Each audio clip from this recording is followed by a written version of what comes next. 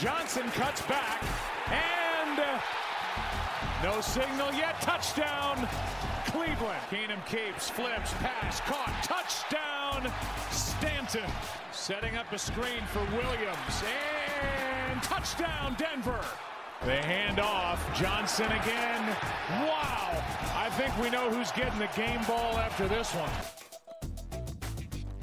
Well, and that was it. A notable evening for the Cleveland Browns franchise in a 17-14 victory over the Denver Broncos, their old school rivals from the 80s, led by a flock of people that weren't even starting for this team weeks ago. Men in the background, D'Ernest Johnson, the story of the night, 146 yards and a touchdown at 6.6 yards per carry. The offensive line did its job in a gritty, gutsy, tough win over Denver. And I promised a special guest tonight, and we have delivered. It is a Broncos Hall of Fame quarterback and current general manager John Elway, who is nicely enough... Okay, no Elway. We have our friend Connor Orr, who I don't think everyone knows is a bit of a Brown... You are a Browns fan, Connor. Is that was your fandom on display this evening? Yeah, it was nice to sit there and watch I was reflecting a little bit. I remember a couple years ago when I worked for the NFL, you and I were walking up to tape a post-draft podcast after they had selected Cam Irving, and you and I were just like, this is going to fix everything. He can play multiple positions, like the offensive line's finally going to be secure, and that promise was just realized with other players finally, 8 years later. And watching Jed Wills play the way he played tonight was just God, it's nice to have a capable left tackle, post Joe Thomas.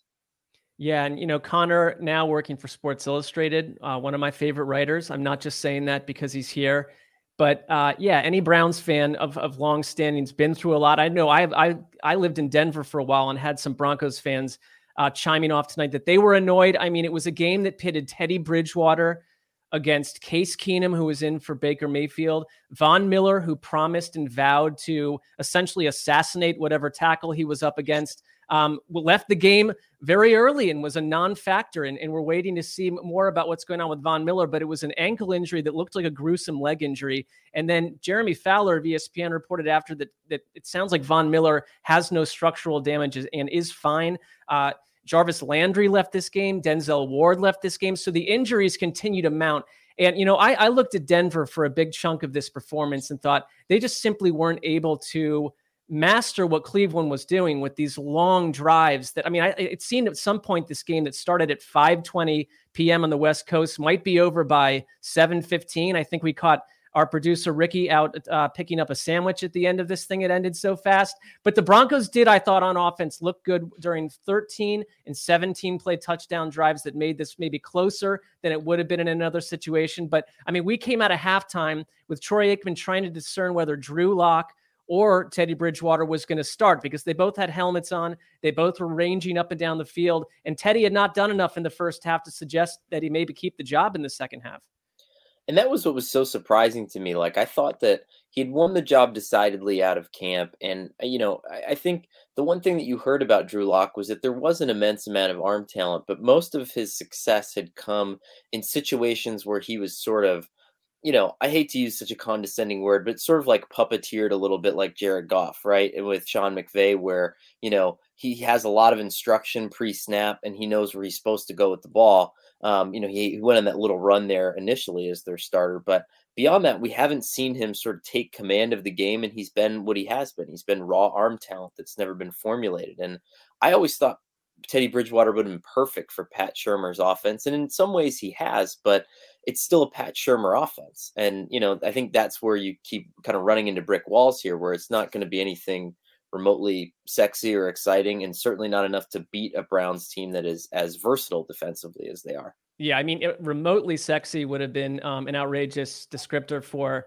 what Pat Shurmur does. And Pat Shurmur obviously was the Browns coach, and I thought it was kind of stunning to watch, his offense in comparison to his offense was not stunning, but Kevin Stefanski, I thought, played he coached with some fire tonight. I think they just sort of, after 2 weeks of chaos, I mean, to go out and lose to the Chargers the way they did, and then to get flattened by the Cardinals. I mean, I did Cleveland radio today, and I just thought the mood in general seemed to be down on a team that maybe, like some of these other teams that get a bit of success, you find out they're not all the way there. And I thought they were who they were tonight. They stuck to their identity. Bill Callahan may be the most valuable assistant coach in the AFC on some level. I mean, what he cooks up, even with 4 of 5 starters in the lineup, was remarkable tonight.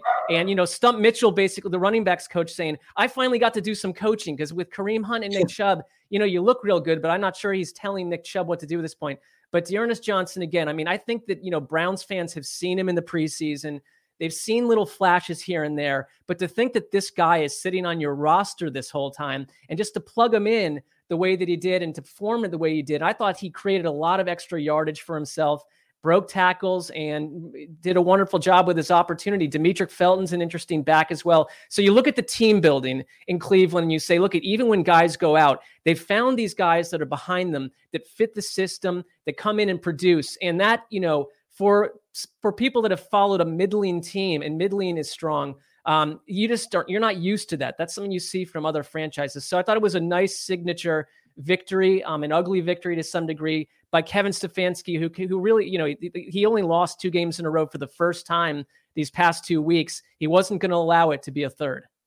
Yeah, you bring up an interesting point with Bill Callahan. I did a story this offseason on the scarcity of offensive line coaches, good offensive line coaches. And what I heard back when, I was texting people about this was that bidding war, like he instantly creates a bidding war every time he hits the open market. And it's almost like he gets hired before offensive coordinators because he's so important and so valuable. And he gets abnormally long contracts for position coaches. He gets, coordinator money, and has helped kind of rise the tide of offensive line coaching salary. It's a pretty incredible thing, but you're right. I mean, what he was able to do and create on a regular basis is pretty phenomenal. And I'll say this too about Cleveland's offense in general. They just look so much better when the ball is out on time, when it's 3 steps, your back heel hits the ground and the ball comes out.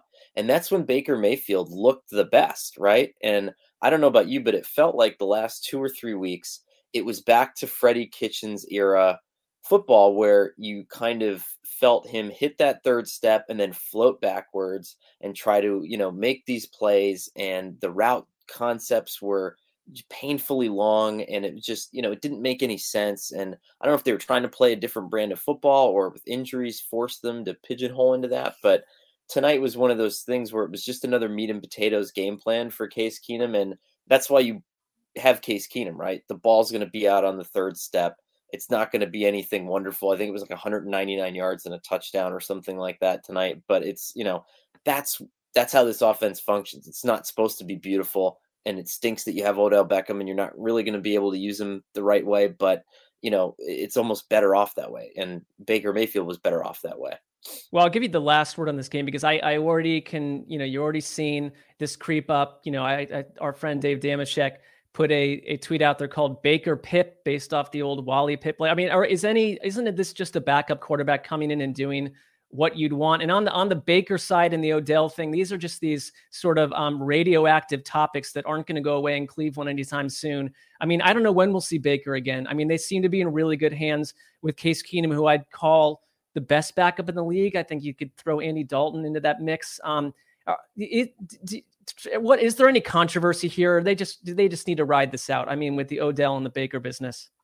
I think that Baker, the way that he motivates himself, kind of, it puts you in the crosshairs a little bit, but I like the fire. I think you do too. I think we've come from decades of soft and just defeated men trying to run this position. And the fact that he's showing a little bit of life, I think we need to appreciate.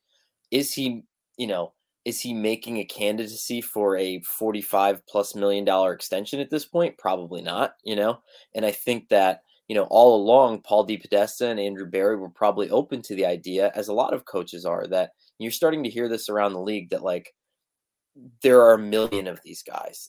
There used to be 5 franchise quarterbacks, and now there's 100. And I was talking to a quarterbacks coach the other day, and he said, I have I have an 11-year-old that could probably play in college right now as a freshman, and like that's how good these kids are becoming quicker with I specialized have a training. 9-year-old who could not, but that's intriguing.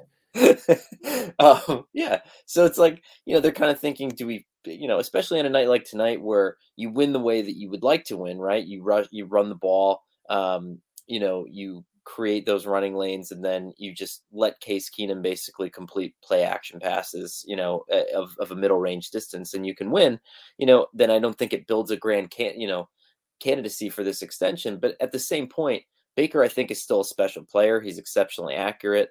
And I think that given time to blossom in this system, I think he can. But it's like, when that's going to come to a head, I don't know. On the Odell front, like I'm particularly callous, and I know I'm like kind of a one-note writer sometimes. I wrote that the Giants should trade Saquon Barkley last week. I think the Browns should trade Odell Beckham. There's just, he doesn't fit what you need, and he would be great in other places. I think it would be fantastic to see him on the Cardinals or something wild like that, after they loaded up the way that they did and make them uncoverable. But, he's just not doing anything right now. Yeah, I feel like with Odell Beckham, it's like when you go camping, I'm fine with like a plastic fork or a spork, like just bare essentials. I don't need to bring fine china. And it's like Odell Beckham in theory is fine china. And I don't think that When was the last time you went camping? Well, it's been a while, but I mean, I have been camping. I have had the experience as a Ricky, have we been unbiased enough in our coverage here? Have we covered a little bit of everything, or was it? Have you guys talked about the Broncos yet, or what? we mentioned the whole Pat Shurmur, Teddy Bridgewater business. They were very banged up at linebacker. But let's get down to one thing that we'd like to discuss before we get out of here, Ricky.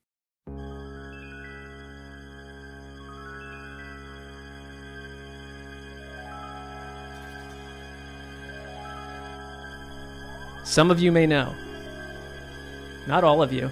Some of you are wondering what you're doing here. But in the years past, Connor Orr and I had I'd call it a side project. I'm not going to call it a vanity project because it was about the good of others, not our own good.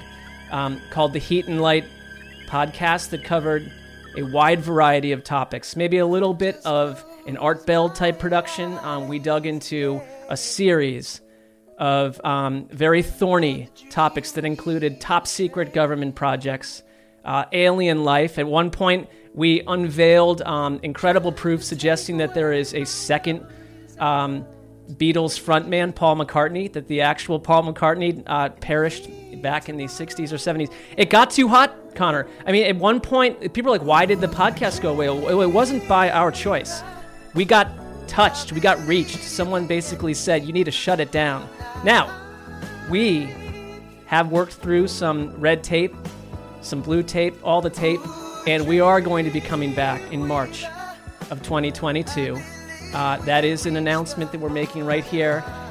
Well, that's what we're telling you right now. That's the plan. And Connor, I know you're a dogged reporter. You've been looking into a few things. Do you want to maybe preview something that you've seen of late that maybe it makes its way onto one of these Heat and Light Episode 2 reboot shows? First, we need to set the stage of the fact that when we started doing this, I can't understate how fingernail thin my thread was at NFL Network and how close I was to being fired on a regular basis. And then we decided to drop like a JFK assassination pod and it did you no favors. There's no doubt about that. there was already like a massive concern with how I was spending my day. And then just pops in the middle of nowhere. And I didn't shoot up the corporate ladder necessarily, but I'd say that we're going to be looking a lot into Antarctica. Obviously the final frontier for secrets. And but while I was prepping for the show, I looked on Amazon for some really good, some deep Antarctica reads, and there was a Antarctica conspiracy theories book, and it had a 2-star rating on Amazon, and the lone comment was a bit disappointing as there are just several blank pages in the middle. And I was like, you could read that one way, or you could read it as that's what the government wants you to think. Heavily redacted content. Redacted. That's how I'd view that. Those books typically come with a flood of spelling mistakes and sentences that just end with no period. So the people putting those together are sometimes suspicious. We will be back in March of 2022. It's a podcast that promises to grow almost as big as this one, but not nearly as big as Split Ends, Erica and Colleen Wolf's new pod, which is just taking the NFL by storm. I want to mention one thing before we get out of here, is that for those of you that watch our digital show on Friday, which is essentially our Around the NFL broadcast show, which will appear on Saturday on NFL Network, TBD on the time. It's very early in the morning, 5 a.m. Is that right, Erica? On the West Coast, 8 on the East. That's how that works. 4 a.m., 3 a.m. Right. It's early, but just you tape that thing on your TV. There is a very special feature coming out on tomorrow's show. Lakeisha Jackson Wessling, the wife of our dear friend Chris Wessling, who passed away in February. She has put together a feature on the life of Chris Wessling, the accomplishments, his incredible personality. We haven't seen it yet. We're going to see it with her live on the show. And we can't wait. So it's something that you can all watch too. So I just want to put it out there on your radar. Connor, I know you were very close to Wes as well. And we have so many wonderful memories. And it's just like, every time you think about him, all this stuff comes back. But this promises to be a special production. It's that's awesome. That's really cool to hear. And it's, he's one of those people that is so special that, he'll just keep recirculating in your memory, when I go for a run, I always put This Must Be the Place by the Talking Heads on my playlist, because that was like a song that we would meet each other at the Cozy when I would come out to visit NFL Network. And whenever I knew he was coming, I would put it on Touch Tunes. But then he would come and put it on Touch Tunes and then skip because he just wanted to hear it immediately when he sat down. And so it would be like a scenario where it would be like 3 or 4 times in a row. We'd hear the same song, but every time that comes on, it's just like a flood of memories come back. And we, he's missed dearly in the football space, but he also left a mark where, nobody's been able to occupy that. And I think that's a really cool thing that you can say about somebody. Yeah, it will not be occupied by anyone else. And, it was back on November 16th, 2015, in a tweet to Matt Harmon, our friend and NFL fantasy guru, where Chris Wessling tweeted out that night, "Let your Case Keenum flag fly." He was one of the earliest Case Keenumites out there. I think he would have enjoyed this performance quite a bit, as did Browns fans and not so much Broncos fans. Both teams will return to see another day. Thanks for joining us, Connor. Great to have you. Ricky, thank you for everything. Connor, what's coming up on your podcast this week? Well, that makes some sense to ask that. Thank you. Well, first I want to say that I appreciate just so many of the listeners who have come from the Around the NFL podcast and also subscribe to the MMQB podcast. I hear from a ton of you guys regularly, and it just means the world to me and to us. As we're so I would say every Monday morning and Wednesday morning we have new shows. Monday is a Sunday recap, obviously first thing in the morning, and then Wednesday is sort of like a deeper produced feature that kind of is in the vein of our sort of magazine tradition. So it's a lot of fun, and I would suggest joining in. We don't want to drum up too much interest, or at least if there's the group of people that can only have time for one show, that this whole they're listening to both business sounds a bit dodgy. They start to get tired of us. So nice job, Connor, but that's enough on that subject. All right. Love you guys. We'll talk soon. Kevin Stefanski is the nicest human. Couldn't be a bigger fan. Text from Colleen Wolf to us just now. So, Mark, you got a long night ahead of you. Good looking man too. All right. Farewell.